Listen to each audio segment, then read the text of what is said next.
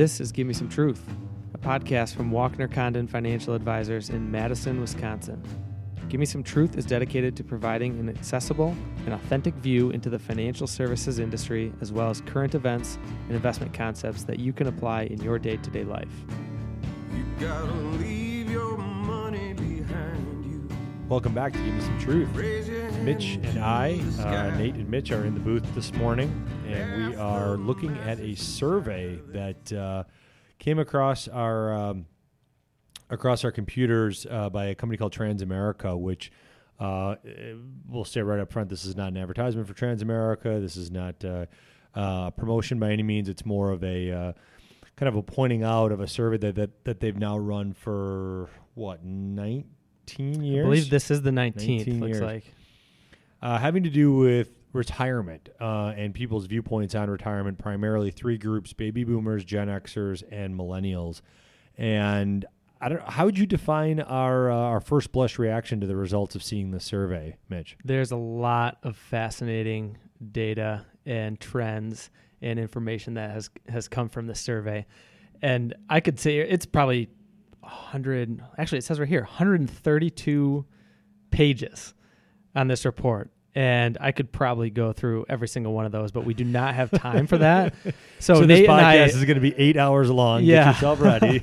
Nate and I have been kind of ping-ponging back and forth, quite honestly. Oh, did you read this one? Did you read that one? And all these different stats. And, you know, have you thought about some of the ironies and some of the answers that the respondents have provided for the survey? So we're probably going to draw this out to a few different podcasts and have different themes among those, but there's a lot of data here and a lot of unpacking, but there are some trends that are interesting that we're going to try to go through. And just a little bit of background so everybody is familiar with what we're talking about, and we will include the links on the actual source of the status. If you want to get the report yourself, if you want to look at it, you can do that. But essentially, the gist of it is they surveyed 6,000 respondents in 2018.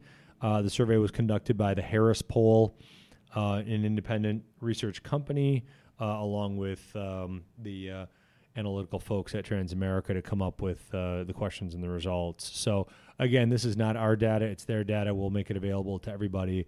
But as Mitch alluded to, I think we're going to spend this first podcast just trying to set the table a little bit or give people kind of a broad stroke landscape, if no other way to say it, of what we're referring to, so that in the next 2 or possibly 3 podcasts, when we dig deeper into it, people have a better understanding of where we're pulling this data in. And ultimately, what we want people to walk away from that listen, hopefully, to all 3 of the podcasts in the series on this survey, we want them to walk away with tangible data where they can go, okay, I was told that my age group, whether it be baby boomers, Gen Xers, and millennials, you know, within my age group, I'm feeling like I'm kind of ranking in this area on this part of retirement planning. My peers echo the sentiments I have, or I have significantly different thoughts on this topic than my peers. Really what we're trying to do is just get people usable information so that when they're done listening to this, what'll probably span into a total of maybe an hour and a half total podcast time, we want people to walk away with usable information, fun facts and things like that as well, but really usable information where they can say, either based on this information, I feel better about where I'm at, I feel, hopefully not, but worse about where I'm at, or I have a better understanding of where my peers lie in comparison to what you're doing specifically. Yeah, and I think that when we go into some of these future podcast topics, it'll be fun to go, right? Because there's these stereotypes that are out there, and some are true based on the data that we see, then some are a little bit off, actually, you know, and some of those are things that we can discuss. And I'll just throw a carrot out there, you know. For example, I'm a millennial, by the way, so I'll pick on my generation, but we are probably known as to live in the moment and spend our money and go on travel and vacations and everything like that. And there's actually some numbers here that show that, well, a median number is 10% of your earnings are going into 401k, and that's not including any of the IRAs and external savings that can be done. So it's like, that's one little piece of information that I pulled. That's okay.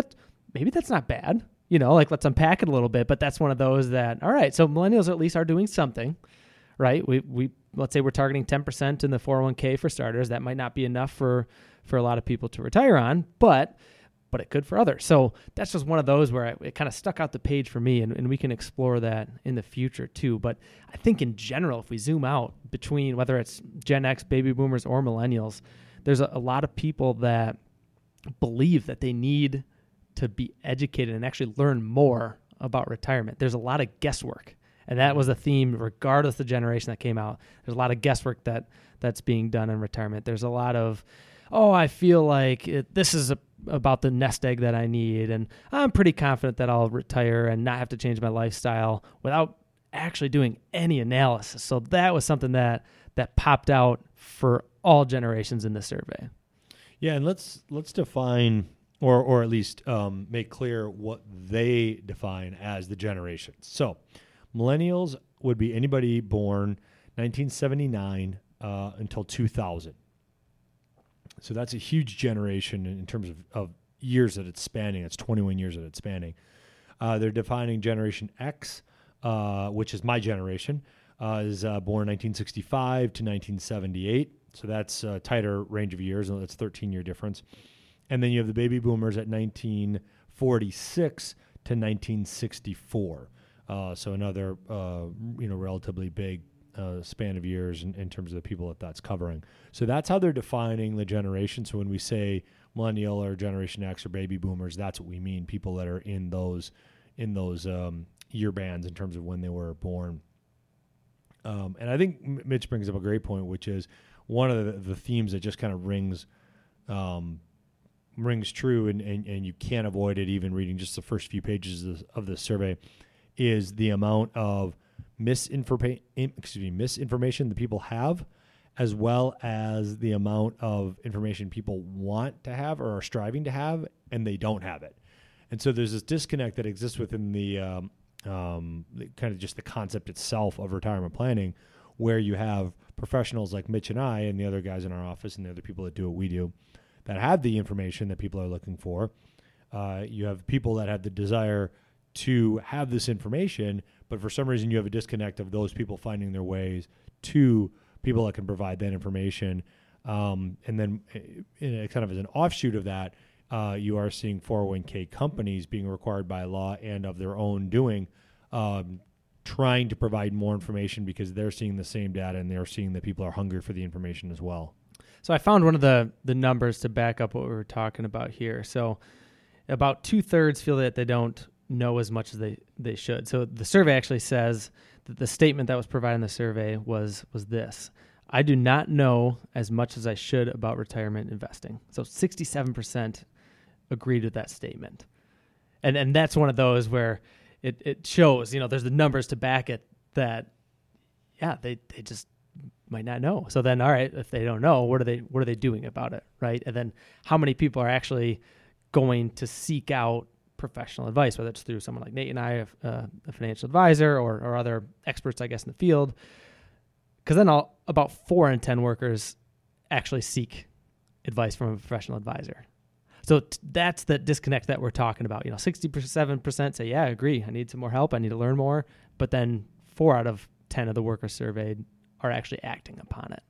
Right.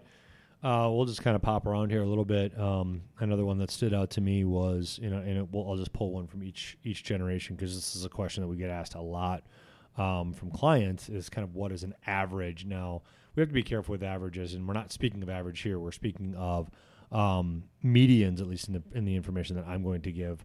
A median, simple definition, is just kind of the midpoint of a range of data points, whereas the average is, taking those data points, adding them together, and then dividing it out. So this is not an average. This is the median. So medians can be a little bit misleading, but the median in terms of how much millennials have saved in all household retirement accounts is $23,000. Now, again, if somebody's born in 2000, that's not bad. But if somebody was born in 1978 in that millennial range, that's not great. So, it really depends on kind of where you fall on that spectrum. I'll complete the thought here with the other two. And do you mind if I kind of go on to that there? So before going to the other two generations, but I do wonder how the people that took the survey accounted for their spouse, though, when answering that question.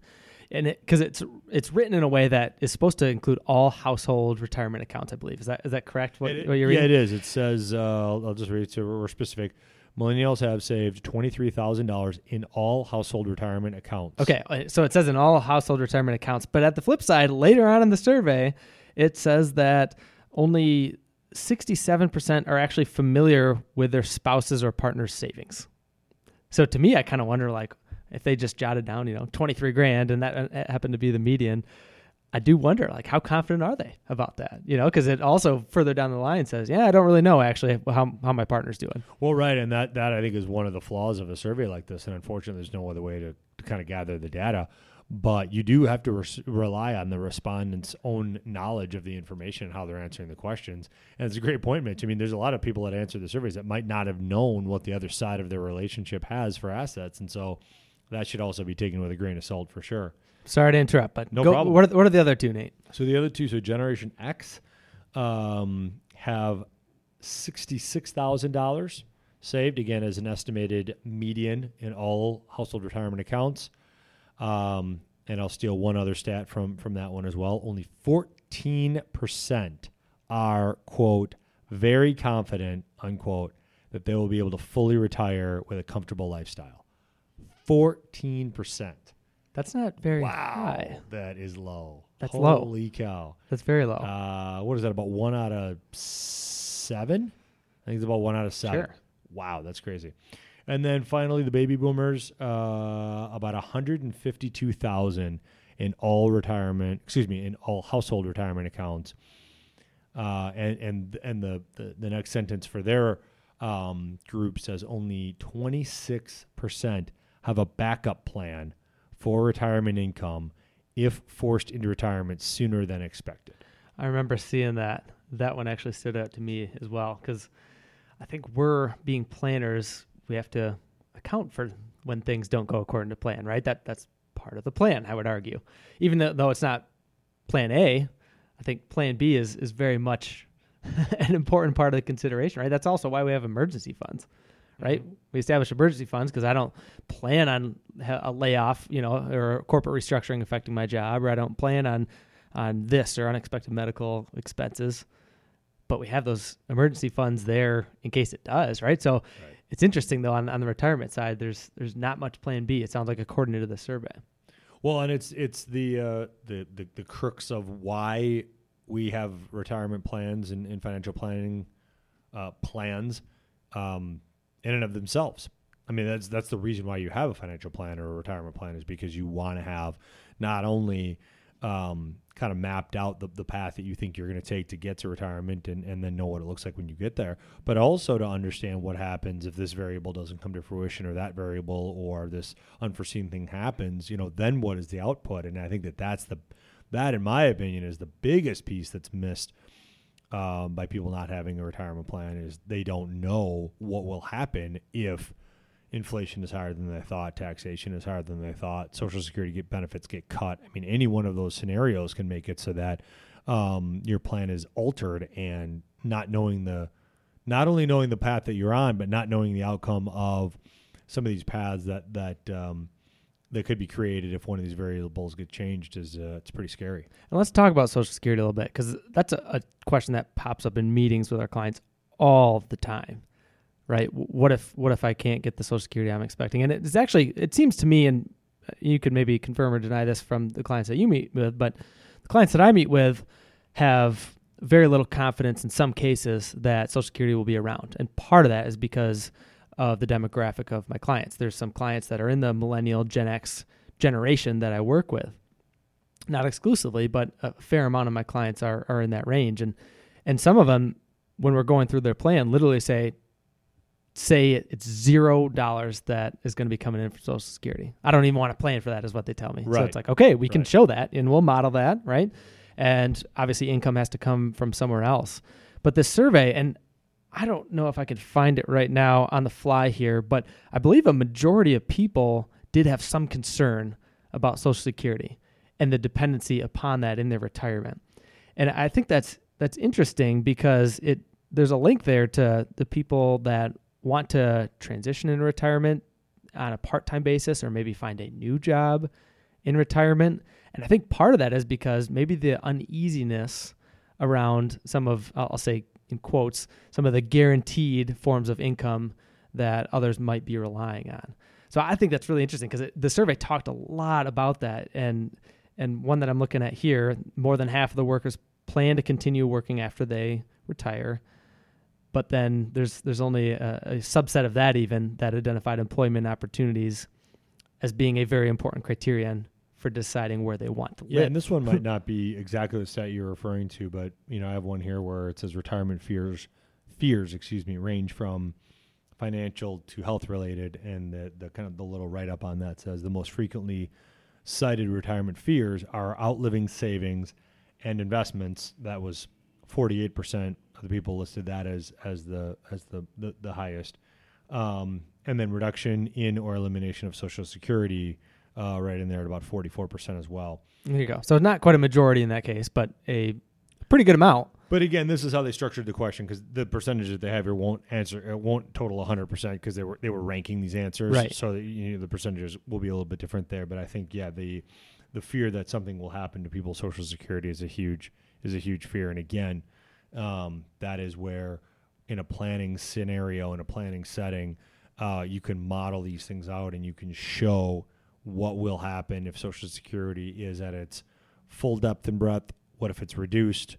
What if it's what if the COLAs or the cost of living adjustments get adjusted or get changed? And I think that's ultimately one of those fears that people have that might be, at least in our opinion, might be a little bit kind of overblown.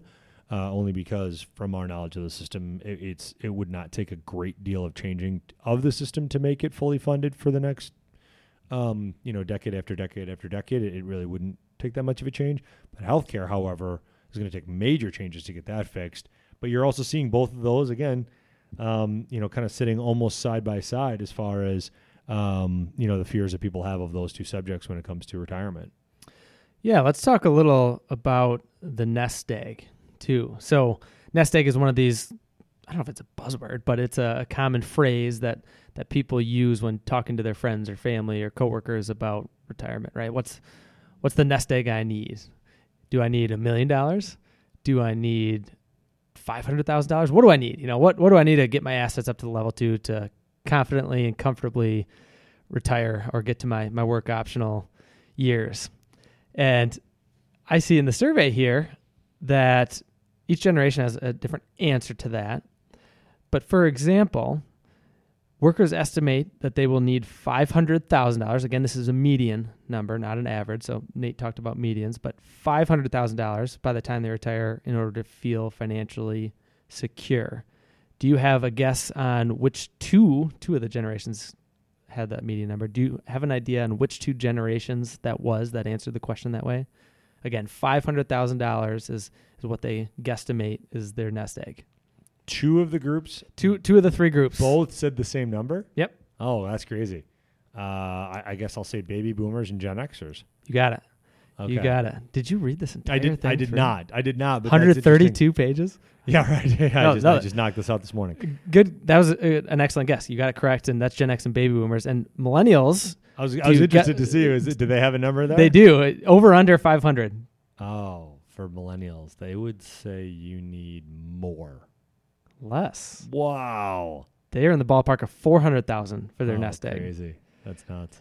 Which that shocks me because there's one of those rule of thumbs out there. It's you need $1 million. Right. You need $1 million to retire, right? And I think we're both in the agreement that costs will go up, healthcare costs will go up, right? There's pensions aren't as much of a thing anymore. So I'm shocked that millennials wouldn't have been sky high compared to that 500,000. I would think with the knowledge, knowing that, okay, it's more reliant on you, the individual investor. You're not going to be able to rely on the pension as much, more than likely. And it's less, 400,000. Yeah, and we will say that obviously everybody's situation is different, but for sure. That being said, that's not a. I know that sounds like a massive amount of money, $500,000, and it is. There's no getting around it. But when you're talking about retirements that can span 25, 30, 35, 40 years, potentially even 45 years, if not longer, as we start to live longer and the advances of medicine, it starts to really become more of a the number itself needs to be pretty big to be able to facilitate that period of time. Yeah, and another theme that I saw from a few different numbers here is that people, even though there are concerns and things out there, there seems to be a strange optimism about this conversation of retirement as well. Because sure, the numbers might not look good right now, or maybe I'm off track, and there's stats and numbers we can pull out and throw at you for that. But at the same time, there's a fair amount of people that respond to this that don't seem entirely concerned. They're not getting overwhelmed by it. It's almost like they acknowledge they might be off track in some cases, and I think I'll still be able to retire confidently and not change my lifestyle. And to me, I don't know, the numbers, I would point it to a different summary, but some of the way that these people responded to the question say like, yeah, I think it still can be done. There's an unavoidable kind of theme or ribbon of thought that works its way through the survey of blissful ignorance. I mean, you can't help to avoid, as Mitch is alluding to, with the percentages not adding up in terms of that one specifically, like more or less, I know I'm not on track. I probably need help. I probably need guidance. I probably need this stuff. And now I need to save more. But yet I'm going to be fine. And you go, hold on a second. Like how do these two thoughts out of the same, maybe not even the same person. But again, when you look at the stats of it, it's hard to avoid the fact that there are a lot of people within the survey that they're not thinking about it in a common sense way, because there's no way you could answer those two questions the way that they've been answered and say that somebody is being kind of reasonable in their thought process. Yeah, and you did a much better job of actually saying that, attaching it to blissful ignorance. I think I was trying to get towards something like that, but you actually came up with a simple 2-word phrase there that can capture, I think, what I was trying to say. Yeah, I'll jump in here with another one that I think is very interesting. And we're going to wrap it up here relatively quickly because again, Mitch and I we're geeks with this stuff, so we could sit here for 4 hours and not even realize 10 minutes has gone by. But and we're going to come back with more because I think that there's a lot here that people really could get their arms around. And the other thing that I'll mention too is that if you do have a chance to go and look at the survey, I think the survey does a great job in the first, call it 15, 20 pages of just kind of breaking out these key highlights. And they're really quick reading, kind of one paragraph, 3 or 4 sentences in some case, just bullet points of the takeaways from the survey. And it's a really great way to kind of get the highlights of the survey without losing yourself in the details of it. But the one that we'll finish on here and then we'll pick up in a future podcast is referring to the Great Recession or the crash of 08-09. And this gets a little bit clunky just in terms of how they wrote the answer to this, but I think it's pretty powerful. So 2 in 5 workers, 41%, indicate that they either were not impacted, 21% of that 41, or have fully recovered, 20% of the 41, from the Great Recession. So first of all, 21% said that they were not impacted at all. That's interesting to me. That is fascinating. 37% have, quote, somewhat recovered, or that was the answer to that question. 14% have not yet begun to recover, and 8% feel that they may never recover. So you're plus 20%, 1 in 5 people that answered that question are convinced that they've not yet recovered at all and may never recover, even though the market has not only recovered what it lost, and some. It's at all-time highs. It's a really interesting viewpoint that people have on that event that happened, and then kind of the lingering effects of the hangover of that event. Yeah, and we could probably think of specific examples that might be the case of some of the people that are the 8%, was it? I think 8% that will never recover. Yeah. And that very well could be someone that pre-retiree, a few years out, and all of a sudden market's going down and down and down, and all of a sudden in March of 2009 when it's at its relative low, they sold out and never went back in. It's like that's one of those pictures that would explain an answer like that potentially. But I mean, if it's a long-term investor that is staying invested, staying disciplined, continuing to contribute and save, right? You probably should be able to recover, but unless you don't stick to the plan. And then there's the question of, have they recovered or even partially recovered, but don't realize it? Because again, this is a perception question, really, what it's asking. For sure. Or have you perceived that you've recovered? And so it's interesting that the perception that people have in their mind, financially, their financials might have very well recovered, but they're still perceiving that they've not recovered yet, which is an interesting kind of twist on all this as well. We're going to leave you with that because, again, we could get long-winded in this first podcast, and we don't want to stretch this first one out too long because we're going to come back with probably one or two more hitting the same survey because we think that the data is right in line with the questions that we've been getting out of some of our strategy meetings with clients and what they're asking about. So we hope you find this valuable, and please tune in for the next episode of Give Me Some Truth. You gotta leave your money behind you. Raise your hand to the sky. Ask the masses for silence. Look 'em all dead in the eye.